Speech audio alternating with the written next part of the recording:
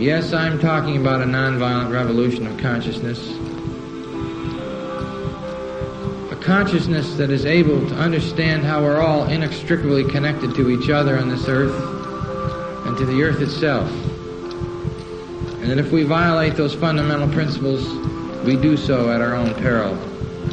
Yes, we can continue to live in this delusion and the denials of reality because it's painful.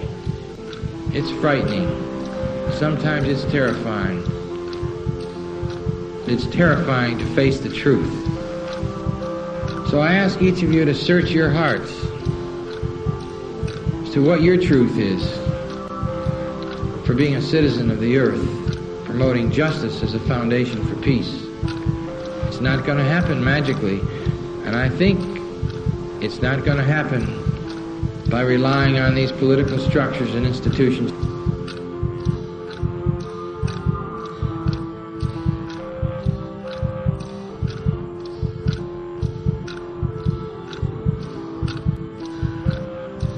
I think we're going to have to wage peace in the most extraordinary ways,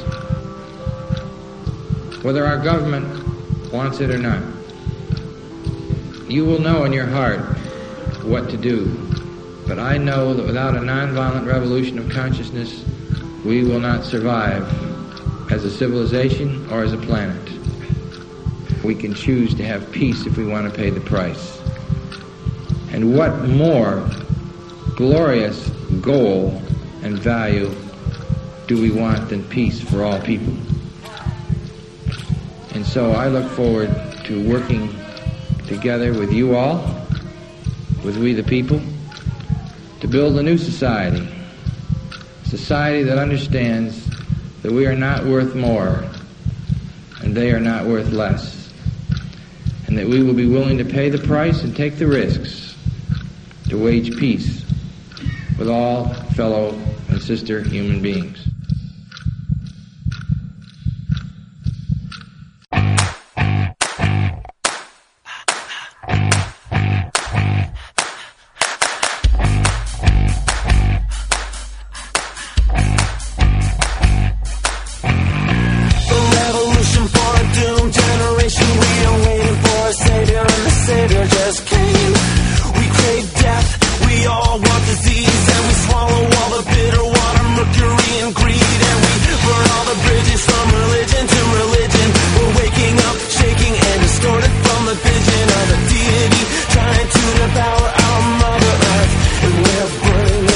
We are burning in it. Let's turn the wild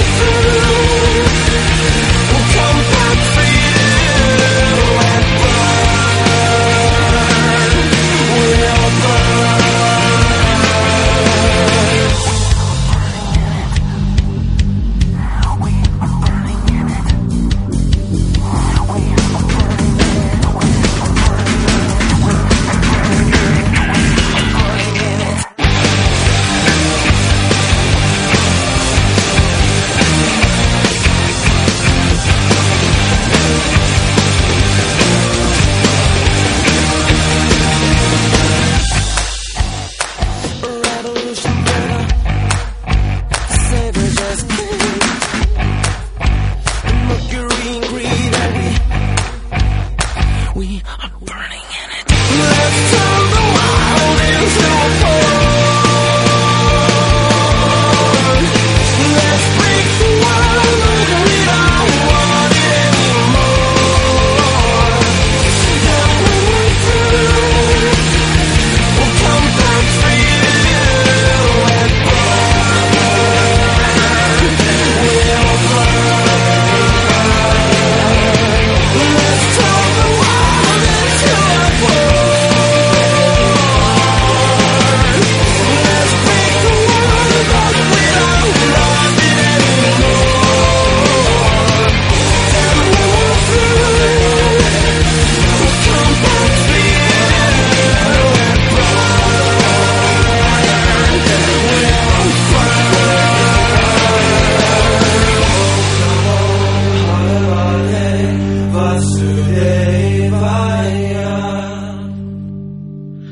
Welcome, everybody, to another episode of School of Thought, a portion of the Sample Hour that I, your host at Drew Sample, or on Twitter at Drew Sample, do on my own. And today I have a very special guest, somebody who's been an inspiration to me in my personal development and just education, if you will. This person, you may know him from his films, Esoteric Agenda, Kymatica, and Ungrip. He is also the lead singer and music writer in the band Hero Sonic. You probably do a lot more too, Ben, and I'm missing it. But without further ado, Mr. Ben Stewart, who you can follow on Twitter at BenStewartDali. And so, how you doing today, sir? Awesome, my friend. It's really good to be on the show. Thanks, man. Yeah, it's you're one of the first people I actually talked to when I started the Sample Hour, because we were saying before, I remember after watching Esoteric Agenda, I was like trying to track down, because I didn't even know who you – I remember someone randomly forwarded me your movie. I don't even remember who. And it was on some random website, because I think it was just like a Google video. It was like even before YouTube really was YouTube. And yeah, and then I kind of tracked you down by purchasing your DVD, and then we exchanged a little bit through email. So yeah, I'm super excited to have you on. But yeah, just wanted to have you on. So if you wouldn't mind, just what initially kind of inspired you to become a filmmaker and musician and everything else like that? Well, I mean, it's kind of just the way that my life has always been led. I never really planned on being a musician. It was really just one of those things where my brother started playing guitar and wanted somebody to jam with, so I started playing drums. And then eventually that led to me also learning guitar, because my brother's always been a huge inspiration for me. So I started learning the guitar. Then when I started doing that, I started writing songs, and actually that encouraged me to start writing lyrics. So I began expressing myself through, the written word. And then I started writing quite a bit more. It was a lot of poetry, a lot of screenplays, comedy routines, like whatever it was, just anything I could write out just to express myself. And that's kind of how it went for a while. And then eventually I ended up in a band when I was in high school. And we got really popular really quickly, and then we fizzled out really quickly. And that was primarily because I just woke up one day and I said I wanted to go into the military, and I have no idea why I wanted to do that. Actually, I do. It was very impulsive, and I woke up one day and I was like, I just want to do something different. So I decided to go into the military. I immediately regretted it, but now, I went through my 6-year enlistment. Everything was great. But I'm really glad that I'm out. And the reason why I decided to get out is because while I was in the military, it's not like I saw the worst of the worst out there, but I definitely saw that, I was an individual. I had no idea what I was doing with my life, but this was the first time that I started realizing that I was in a big, big world. We were flying around to, different countries, jamming their radio and television signals and broadcasting our own message. This is all called psychological warfare. And I began realizing that I wasn't allowed to know what we were broadcasting, what the message was. And I didn't like the feeling of that. I had to have a special clearance to know even what we were broadcasting. And I just realized, I was like, okay, am I going to put all of my time and my energy, for the rest of my life into something that I'm not allowed to know what the ultimate cause is? And I just realized, no, that's not what I'm about. So after 6 years, I finished my enlistment, because if I'm going to commit for 6 years, I'll finish 6 years. And I got out and I immediately started speaking about what was going on, but I did it through speaking within a band setting. So I was writing about it. So all of a sudden I started getting a little bit more outspoken, not really activist, but I was definitely getting a lot more outspoken on some of the main pillars, like religion, politics, the economic state of affairs, culture, art, things like that. And then all of a sudden, it was about 5 years ago. It was 2000. No, it was 6 years ago, because 2007 was when I started working on Esoteric Agenda. Somebody was just asking, what is the message of the band? What's the overall message that you're trying to get across? And as an artist, I decided not to just answer them, but to actually create a piece of art to show a little bit more or less what it is that I'm getting at. So I got into it, started working on this film. It was only supposed to be about 15 minutes long, and then it ended up being 2 hours long, having nothing to do with the band. And it was called Esoteric Agenda. So I was like, screw it, I'm going to put this up online and see what people think. So I put it up on Google Videos, and all of a sudden I started getting emails out of nowhere, and a lot of them, people saying they loved it, people saying they hate it, people saying they disagree with it, some people saying, like, I love the contention you make here, but I'm not sure about what you do, what you said here and there. So I just decided, I was like, okay, I'm getting a lot of feedback, whether positive or negative, but the fact is people are listening, and they're activating themselves, they're initiating themselves, their mind at least, enough to critically think about what I was saying, whether I was right or wrong. And I noticed that there were some people that says, like, I didn't really agree with what you were getting at, but it really woke me up to a lot of other things in my life, or it really, made me feel like I could be doing more with my own life and with my own art. So that really inspired me. And then I started noticing people were emailing me specifically to say, Ben, say something inspiring. I don't know what I'm even here on this planet for. You need to help me out. I'm feeling really suicidal. I'm feeling really this, that, and the other. And I realized that a lot of people were coming to me to fix their problems. And that was why I was like, okay, you know what? I'm going to make a film, which turned into Kymatica, that's all about taking responsibility for your life, recognizing that this isn't something that somebody else is going to do for you. You need to recognize that your life is run by you and the choices that you make, the decisions that you make. So, the overarching theme of the very next film that I came out with, Kymatica, was take a deeper look at who you are and maybe second guess who you think you are, because there's a million things that you are, and you may be thinking you're only one or two. Yeah, that film goes pretty deep. I had to watch it like 3 times to catch everything. Like, we're through the beginning, and then even your interviews with Bruce Lipton, who's a super fascinating guy, super awesome guy. Sorry for interrupting you. I just wanted to chime in there, Ben. No, man, that's awesome. Yeah, dude, Bruce Lipton, he was definitely my favorite part of that film. He added, how should I say it? He added, I mean, it's not just because the dude's older and he's a cellular biologist, but he added some type of a dynamic to the film that I don't believe I would have achieved on my own. So I was really, really happy to have him be a part of it, as well as Henrik Palmgren from Red Ice Creations. Those are the only 2 interviews that I had in that film. So, specifically to have Bruce Lipton a part of it, I got to fly out to Santa Cruz and conduct that interview with him at his house. And he was one of the most genuine, amazing people. He brought me into his house, made me dinner, and we sat down, we did the interview, and then afterwards we just kind of hung out for a while. And every time the phone would ring, he would just, mute it. I had his undivided attention, and I was like, you know what, this is a really genuine, authentic dude. I like him. So I made sure that he had a special spot in this film. That's awesome, man. That's awesome. And then I didn't realize how many people were. It's interesting because I just assumed you were just coming out with another video, like when Kymatica came out. Because I was like keeping track. Because what was interesting too was you and Peter Joseph both. It seemed like your first 2 videos fell on the same year. Even actually your third ones did kind of as well. Like, now that I think about it.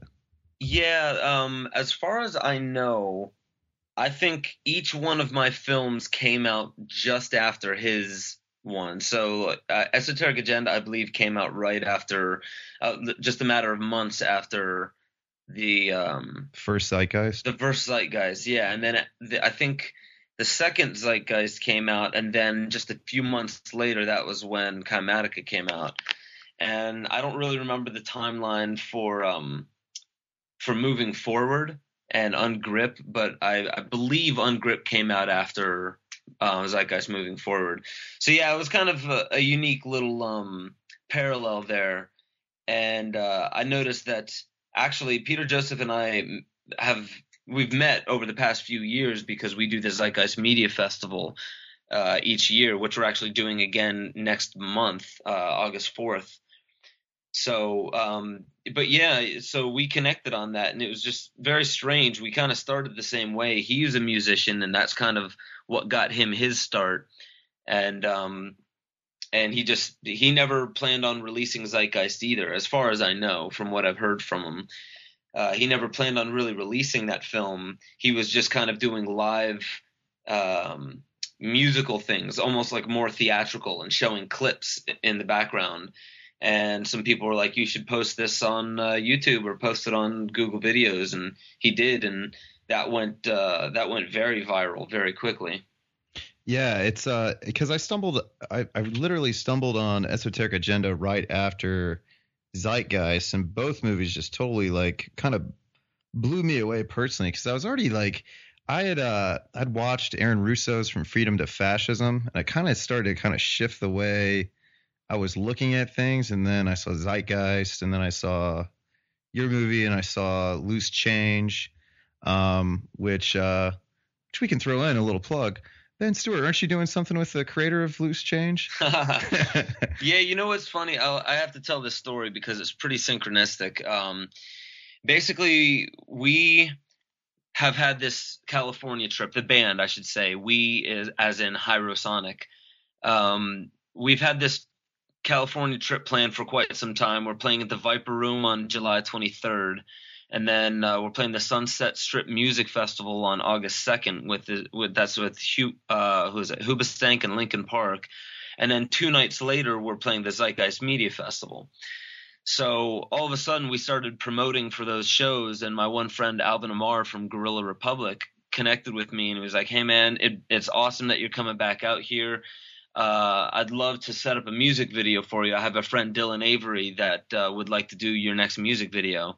And I was like, sure, cool. You know, Dylan Avery sounds good. I had no idea who it was.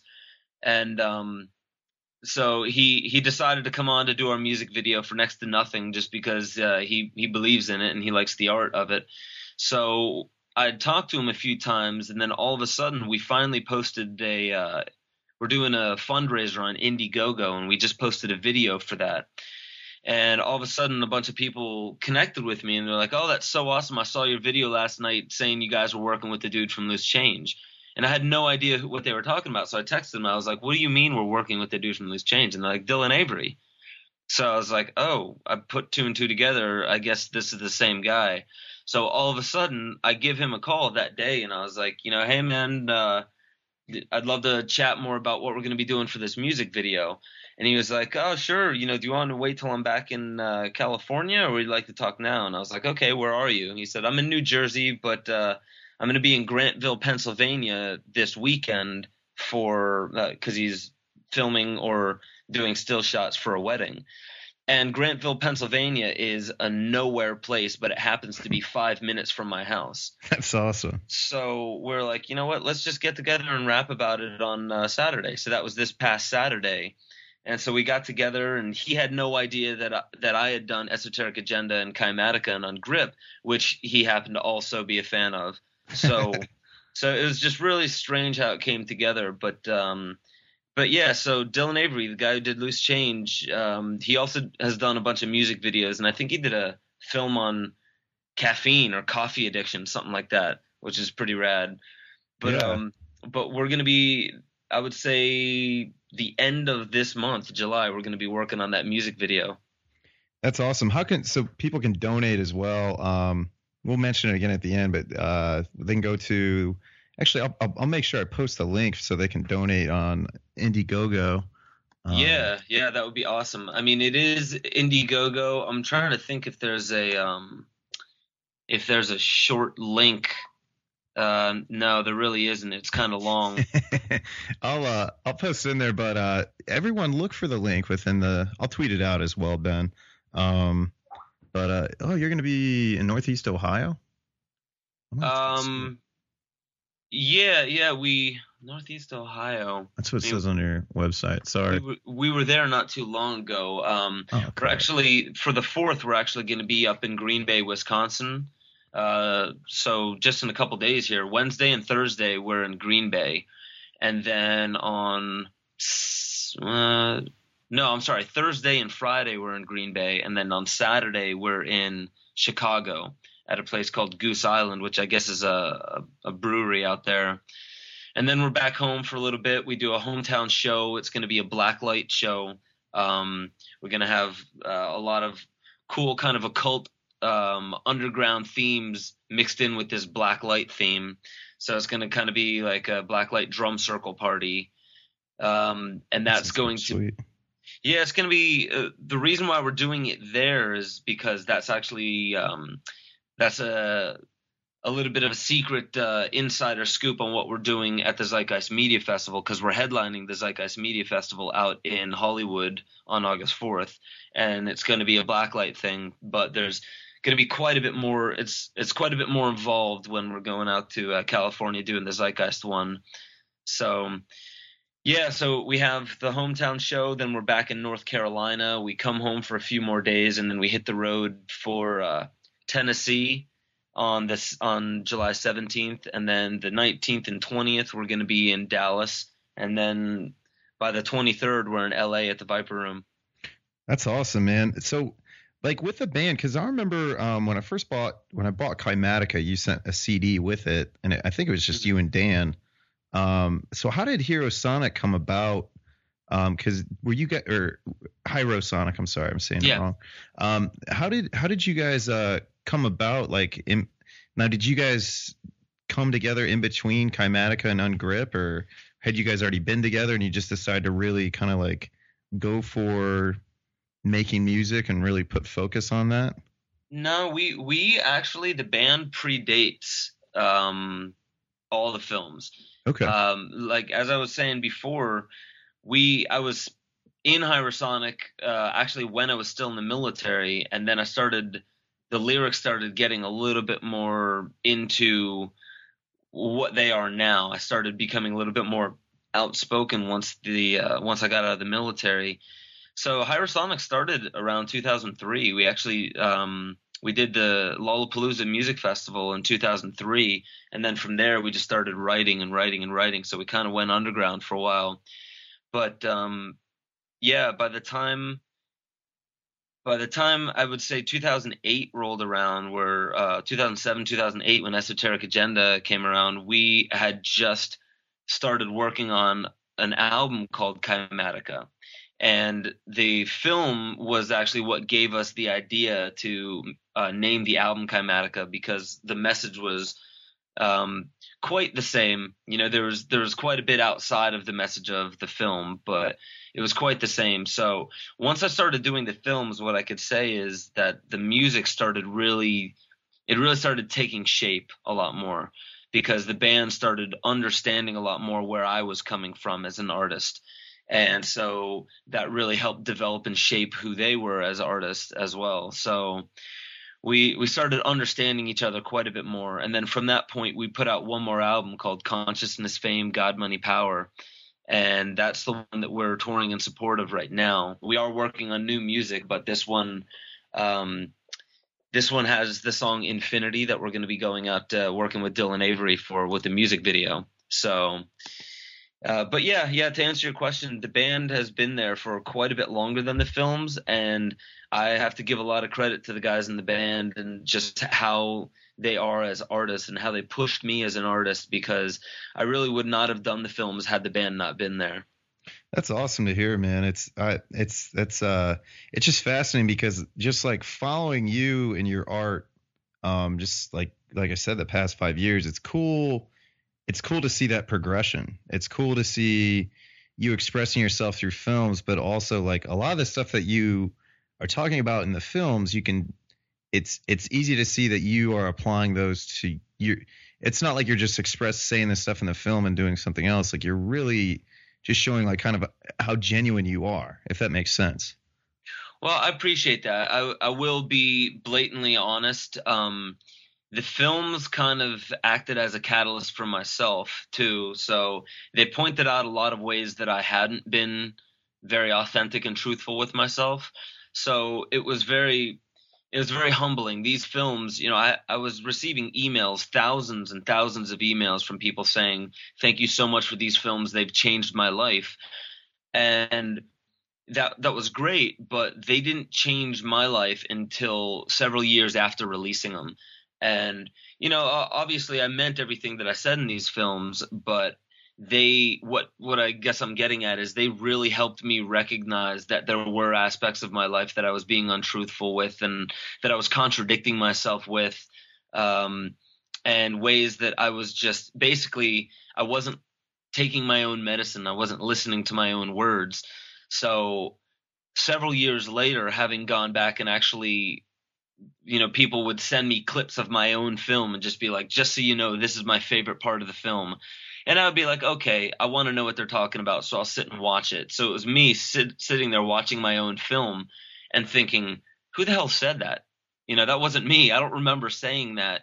So it's, one thing that I've told a lot of people throughout the years is I remember very little about doing the film, about actually producing the film, because pretty much it was me and my brother, but it was 90% me from start to finish, just working on the film morning to night, and I mean like 8 o'clock in the morning till 4 o'clock in the morning, and then getting 4 hours of sleep and waking back up, not showering, forgetting to go to the bathroom, forgetting to eat, just sitting there pasty white, hair all messed up, clammy, sweating, just 101 temperature. I really did have a fever for about 6 months working on both Esoteric Agenda and Kymatica. And it was just a download, and it just turned into a film. And then the fever lifted. I came out of it, and I saw that there was a film finished on my computer. And I was thinking, okay, how did this happen? Because I could hardly even remember doing a lot of it. So I don't know what that means. I'm not trying to say that, I channeled it from Alpha Centauri or anything like that. But but what I do know is that, as artists say that they tapped into the muse, or they, tapped into the moment, and the moment told them what to do. It's like Fish, the jam band Fish, when they talk about improv and they're just improving, and people are like, there's no way that was improv. You guys planned that. It was too good for improv. And they're like, no, we really did just spontaneously create that in the moment. And they had so many people calling, bullshit on them for, like, no, that's not improv. You planned that. We know you did. They actually did. I'm not sure if it was an interview or if it was a film, but I heard a bit of it about them talking about what improv actually is to them. And it's tuning into the moment. It's like tuning into a certain frequency. Several radios can tune into the same radio station and listen to the same thing at the same time. And that's what they say. It's the same principle. So for me, when I was making the film, I just feel like the reason why the films did well is because it was the right thing at the right time, right place, right time, right thing to be said. And that's why I have to tip my hat to whatever it was that I tapped into at that moment, because it wasn't me. It wasn't Ben Stewart, the ego, that made those films. It was something, much more beautiful, and it changed my life. So in a roundabout way of saying, I have to say thank you to however those films came apart too. That's awesome to hear. I also just love the way you encourage people to use your films to aid in their own art or their own expression. And I can't tell you how many videos I've seen, just like I've seen like different videos that people put on the internet, and they just take parts of your film, and I love the way that you don't really have an ego about it. You're not saying, oh, I should get credit. You're like, it's art, and that's what art should be used for. I think you said something along those lines. Oh, well, yeah. I mean, as soon as each of these films came out, I tried to make a big stink about it and say, listen, as soon as these films are online, they're not mine anymore. They belong to everybody. So for one, I've had several people use the film to debunk the film. And, I'll have to say that a lot of people bring up very valid points, because to be humble about it, I'm just an artist. I research, and just like anybody else, research changes over time, and I encourage the fact that anybody who wants to use the films for whatever they choose to do it, because it's art.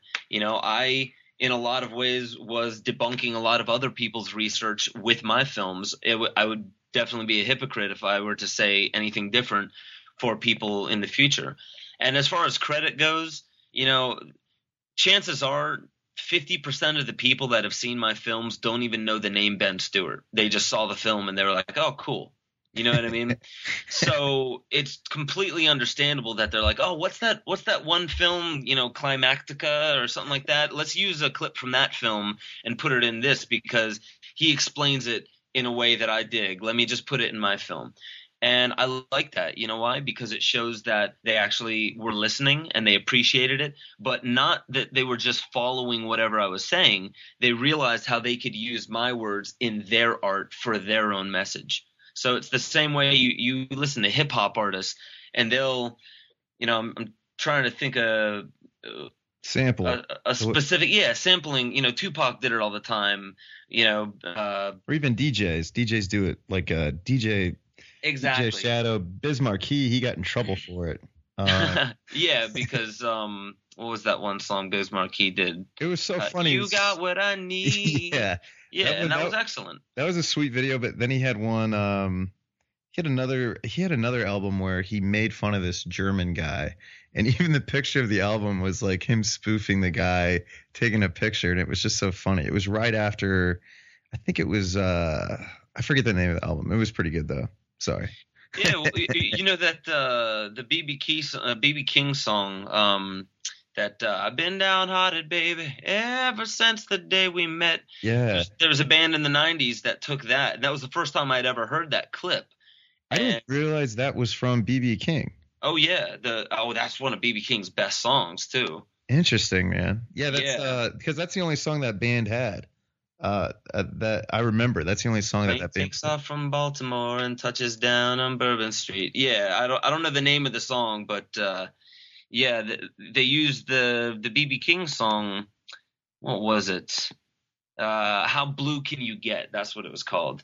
And if you listen to Live in Cook County Jail, BB King, when he plays that song, if you want to talk about being in the moment and tapping into the moment, he was playing at a jailhouse in front of people, and he just blew the crowd away. It was incredible. But I guess awesome. to get back to the point, I mean, that band from the 90s took a BB King song and was like, you know what?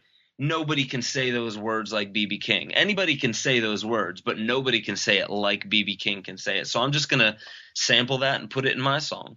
And that's taking other people's art and using it. And, to me, isn't that how all science works? Isn't that how all art works? Isn't that how all language comes about? It's built not, from scratch. It's built from, on the shoulders of giants. We're taking ideas from other people. And in a sense, that's all that my films, Peter Joseph's films, Dylan Avery's films, everybody who's ever done a documentary, you're taking other people's work, other people's research, and congealing it, coagulating it, synthesizing it, turning it into your own message, and then giving it again. And then as soon as you give it up, it's the same thing. Food turns into compost. Compost turns back into food. So this is kind of the wheel of life. It would be really egotistical for anybody to say, no, you can't use my ideas and turn them into new ideas. I need credit for that. Who needs credit? The ego needs credit. Yeah. So yeah, no, I definitely know what you mean, but I find it fascinating to see how people use the clips from my films and from other people's films as well. So I prefer I think it's actually funny when they don't even know where the clip came from, because I've had people sending me clips of my own film and be like, dude, this sounds like it's right in line with your message, dude. Check it out. And I just have to laugh. That's awesome. I was like, that's awesome. That has to be like one of the greatest compliments. Dude, this sounds like something you would say. Yeah, man, you do this film, Kinematica, that's right up your alley, man. You'd like it. So I'm like, sure, I'll check it out. The real quick, Primitive Radio Gods, and the song is Standing Outside a Broken Booth with Money in My Hand. That's kind of like the Pearl Jam song, elderly woman in And it's a great song, but it's just like too long of a title. Yeah. But no, that's pretty. Radio Gods, I forgot about them. Yeah. That's the only song I know of theirs. I should see if they're on Spotify. Are you guys? I actually had a question about that. Are you guys planning on getting on distributing through Spotify at all, or? Our last album is completely free on Spotify. Is it really? Yeah. Because I checked for you before and I couldn't find you. It was like it's probably a while ago though. Yeah, I mean it depends. We were on Spotify fairly soon after they started that whole thing. Or I just spelled the name of your band wrong, which maybe. is probably more likely. HIEROSONIC. Yeah, it's definitely we didn't think of how difficult it would be for people to like A, know what that word meant, and B, how to pronounce it correctly and spell it correctly. So oh yeah, here you are. It's Hyrosonic. Never mind, Ben. I feel well, I'm glad you educated me with that. What does Hyrosonic mean? Hyro, like as in hieroglyphics, stands for sacred. And sonic is vibration, noise, or sound. So it's kind of the same thing that kymatica means. You know, kymatica is a Greek term for cymatics, which is the science of sound and matter. So in a very loose way, because kymatica is not just talking about sound and matter. They're talking about everything in creation, that seems to be expressed in sound and matter. So hyrosonic, like hieroglyphics is sacred writing, so hyrosonic is sacred vibration, sacred noise, sacred sound. That's pretty cool. That's really cool. So how did you end up connecting with Rob in the Paget family? That was the very first talk I ever gave was the summer solstice of 2008. So the film had come out maybe 6 months prior to that. And a bunch of people, I guess, were sharing the video all over Google Videos and YouTube maybe by that time. And all of a sudden, this girl, Taz Janine from Toronto, she's studying Heilkunst and anthroposophy. So Heilkunst is a form of homeopathy that Rudolf Steiner kind of had his hand in a little bit. I don't know if I'm getting that right correctly, but to go on with the story, she was really deep into one practice, which had a little bit to do with my film. And then she had connected with Rob's wife because she had gone to school for Heilkunst, and Rob's wife was going to school for Heilkunst as well. And so that was how they connected. And that was actually – Rob's wife through school had found out about the natural person and artificial person and all that stuff, and Rob had no idea about it. As soon as she came home from school talking about it, Rob started researching it and really going deep into it. So then all of a sudden, Taz connected me and Rob by saying, hey, I want to do a talk up in Toronto on the summer solstice of 2008. Will you come? And I was like, okay, that'll be my first talk. And she was like, that's fine. It'll be mine and Rob's first talk. So we get together, and there was maybe 15, 20 people there at the talk. And but it was just the perfect group of people, and that gave me plenty of time to connect with Taz and to connect with Rob. And as soon as I met Rob, I recognized that he was living everything that I was talking about in my films. So I recognized that I was like, okay, instead of just constantly talking about these things, why not just show a living example of it? So I asked Rob if he would like for me to do a film on him. And he said, yeah. And then 6 months later, after we started working on it, he was like, no, I don't know if I want to do this anymore. And then I was like, okay, well, I'm going to keep working on the film, and you just tell me, I'll keep working on it until it's finished, and I'll show you the finished product. And if then you still don't want to do it, then we don't have to release it. And so a week later, he came back and was like, you know what, Ben, I can't keep running away from this. He was like, let's do this. And I was like, okay. So I kept working on it. 4 months later, he was like, Ben, I don't know about this anymore. I was like, okay. Well, I'm going to keep working on the film until it's done. And we went through this a couple times. And eventually the film was done. I showed it to him, and he was like, let's do this. So that was the third one. Actually, that brings up a good point. I started working on Ungrip before I started working on Kymatica. Interesting. Yeah. I had no idea. I didn't even remember that until I just started telling that story. Because I hadn't started working on Kymatica. Let's see, that was 2008. It was right around the same time, actually. I didn't start working on Kymatica until right around the time that I had met Rob, because I released Kymatica in January of 2009, and it took me 6 months to do Kymatica from start to finish. So, yeah, it was right around the same time, I guess, that I started on Grip and Kymatica.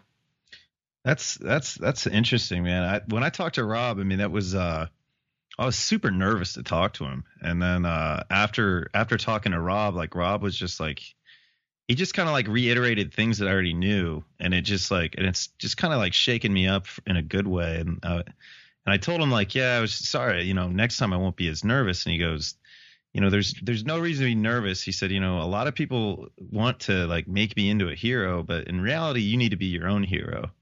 And I was like, man, he's just so right. Like he's just such an inspirational guy. Yeah, it's impossible to be around him without having a reality check.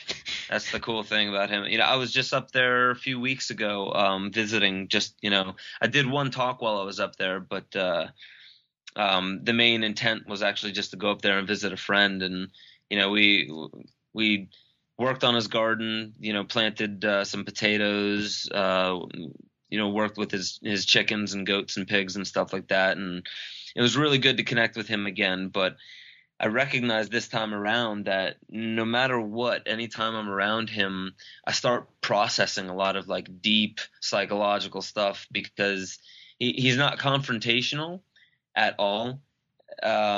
It's just his very nature is very present that you want to be more truthful because you're around somebody that's so steeped in his own truth.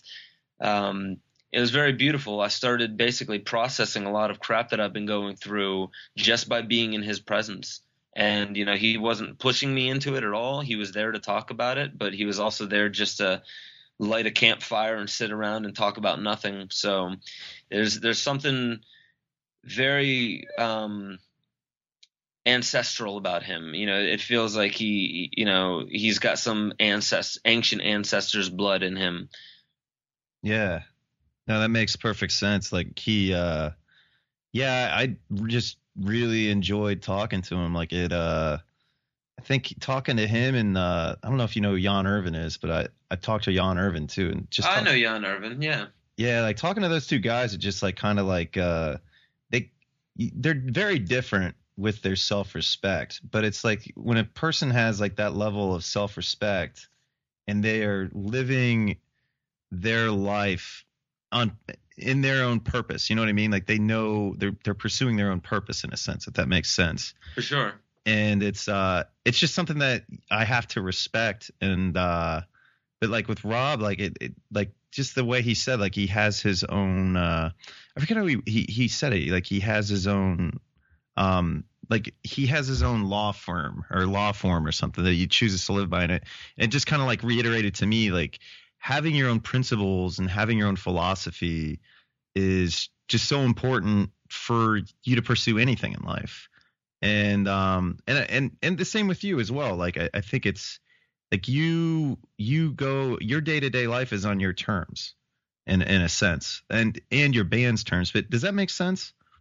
No, sure. I mean, I will say this.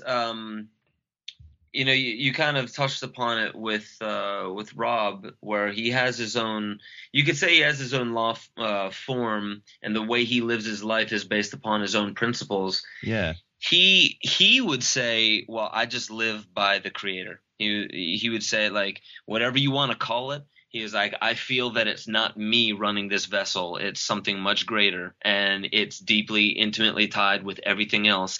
And that's the law that I live by. And I'm not trying to put words in his mouth. He would probably say it much more beautifully and poetically. But what I could say is the reason why I resonate with that is because I may not use the same terminology that he does, but I live by the moment.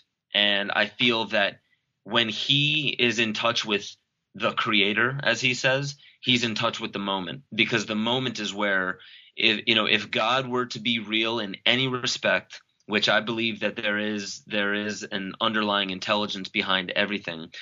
But to say, when and where would you actually be in touch with it? Not tomorrow, not yesterday, because those are manufactured ideas. So we are in touch with whatever that may be here and now in the moment. I find mine through art, because when I'm with the band, it's in the moment, it's spontaneous, things just happen. And then I started realizing 10 years into the band that that's how all life is. You listen to the rhythms, you listen to the cycles, and they can teach you quite a bit. But the bottom line is your core being, every action, every choice that you make in your day-to-day life is going to say no to one aspect of your life and say yes to a completely other. And that's beautiful. It's like every single choice you make is like there's a fork in the road, go left or right. Okay, I'll do that.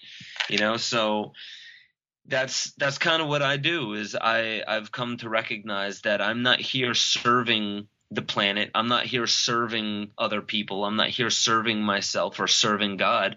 I'm here playing on a playground. And I understand that when I fall and I slip, I can get up and I can brush myself off. If I feel like I was here as, in this life in a form of servitude, then I would feel like I'm not serving it correctly when I fall over or when I trip up or when I say the wrong thing.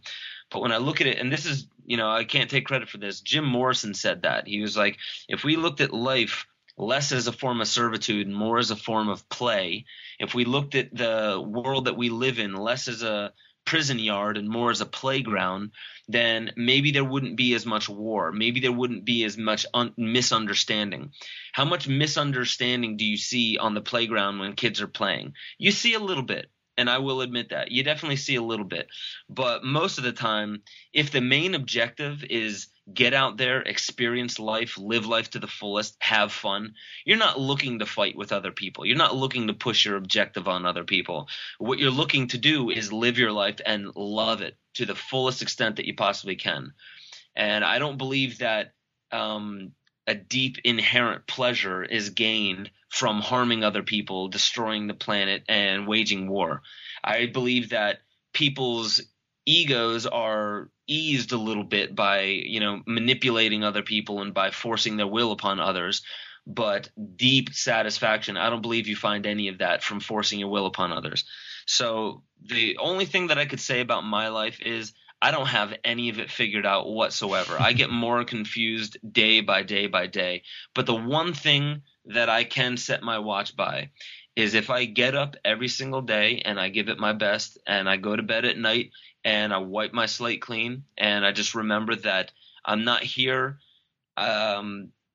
serving anything. I'm not here. I don't have to do anything. There's no should. The word should doesn't really apply to my life. I just get up and I do it. If I don't do it correctly, that's exactly how I was supposed to do it. Maybe I was supposed to make that mistake. So it's a very simple philosophy to live by, and I will say that it has relieved 99.9% of all of my stress in life.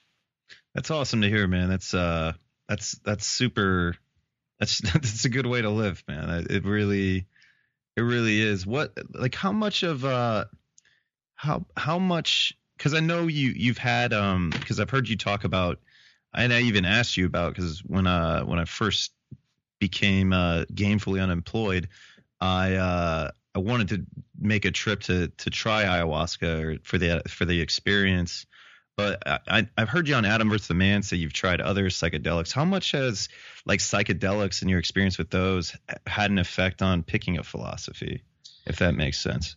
Well, I would have to say that I'll have to say it this way. Psychedelics have played shamanic plants, I should say, because yes. I mean, psychedelics, there maybe isn't a big difference as far as there is a verbal cultural difference. When people hear psychedelics, their mind goes to one place, and when they hear shamanic plants, their mind may go somewhere else that's a bit more sacred. For me, It's always been about play and exploration. So whenever I started taking LSD at a very early age, and then, went on to mushrooms, then it went on to DMT, then it went on to ayahuasca, salvia, and then just kind of snowballed from there. But the biggest thing I could say to answer your question is when I stopped doing it recreationally, that was a big turning point in my life. When I started recognizing that there was something very sacred about it. And that doesn't have to mean very solemn and very rigid and religious. When I say sacred, it just means that I recognize there's so much more to what I'm experiencing right now than I have allowed myself to recognize. This isn't just me getting wasted and stumbling around and looking at trippy visuals. This is me actually exploring the deep recesses of my own mind. And that was an incredible turning point in my life. So when it comes to how it shaped my philosophy, the most that I could say is that it destroyed my philosophy that I had had previously to that. And the only way that I could explain my philosophy previously to that is, oh my God, I have to or else. That was a philosophy. Like, I have to get a job or else. I have to please these people or else. I have to do this. I have to do that. I have to have enough money by the time I'm 55 or else I can't retire. And then what am I going to do when I'm old? Nobody's going to take care of me and I'm going to die hungry, cold, alone, like sleeping in a cardboard box. All these fears. And then as soon as I really recognized the sacred nature of, let's say, ayahuasca, for instance, when I recognized what it was showing me, I realized that there's only one place where abundance does not exist, and that is in the mind of a fearful person. And it absolutely changed my life. And those words were spoken to me by the plant, by ayahuasca. And yeah, as I can say, it destroyed my philosophies. So every philosophy I lived by up to that point, it completely obliterated it.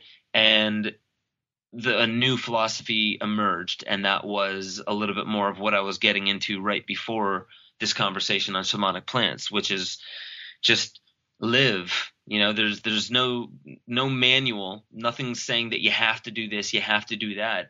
You'll learn. There are ways that the universe works.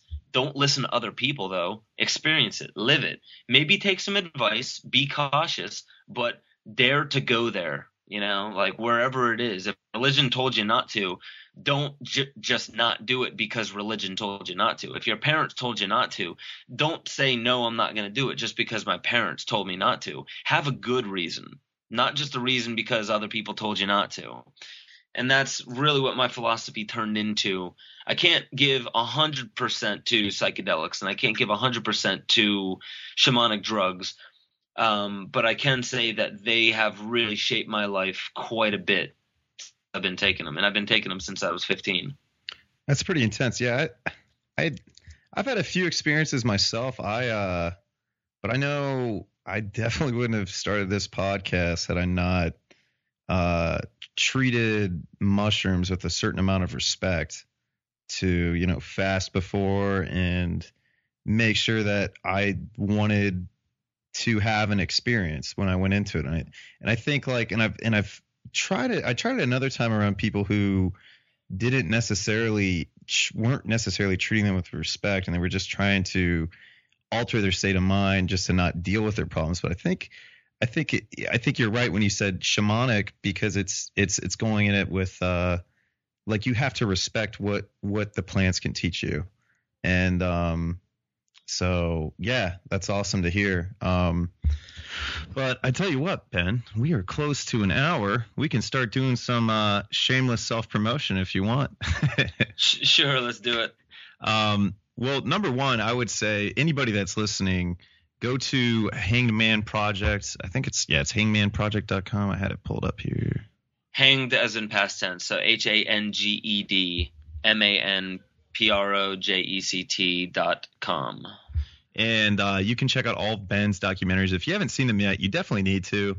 I think they're all really well done. And just like what Ben was alluding to earlier, As soon as you start watching it, definitely both Esoteric Agenda and Chromatica. I'm sure anybody who hasn't seen them has seen lots of pieces of your movies and not realized it.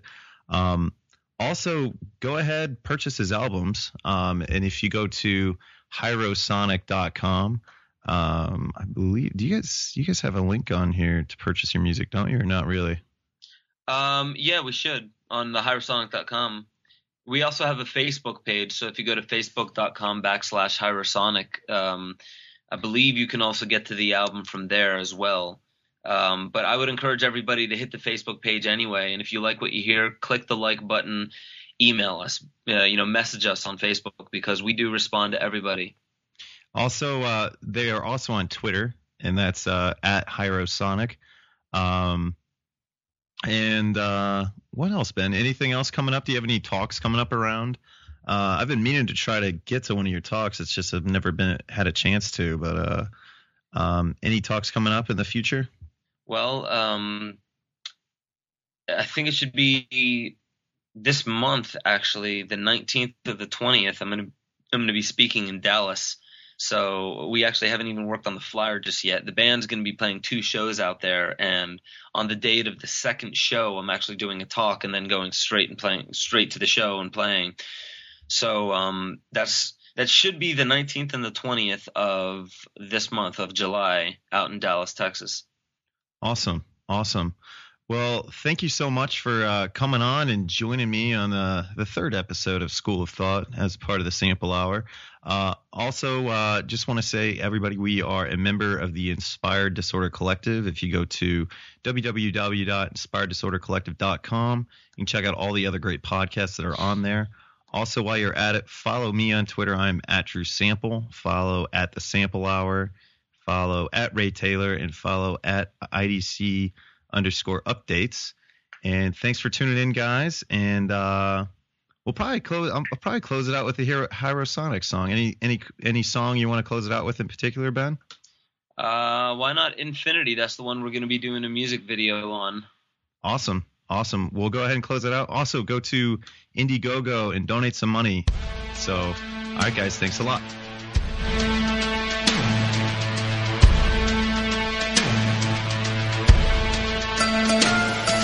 The mind will clear it all out. The time makes things better. There's nothing to worry about. The clock works to the letter, and the heart may erase it, but the soul remembers everything. I know you feel all alone. I've felt the same forever. We can feel the same on our own, or we can feel the same together. I will love you to infinity. I will love you to infinity. I will love you to infinity. I will love you to infinity.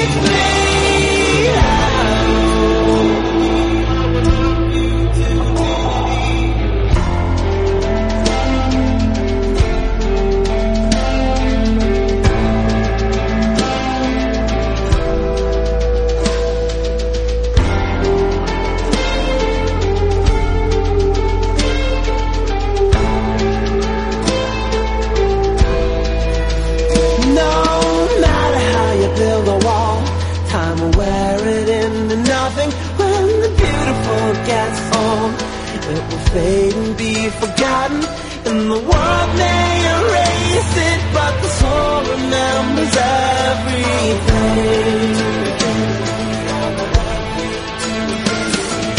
Burn your kingdom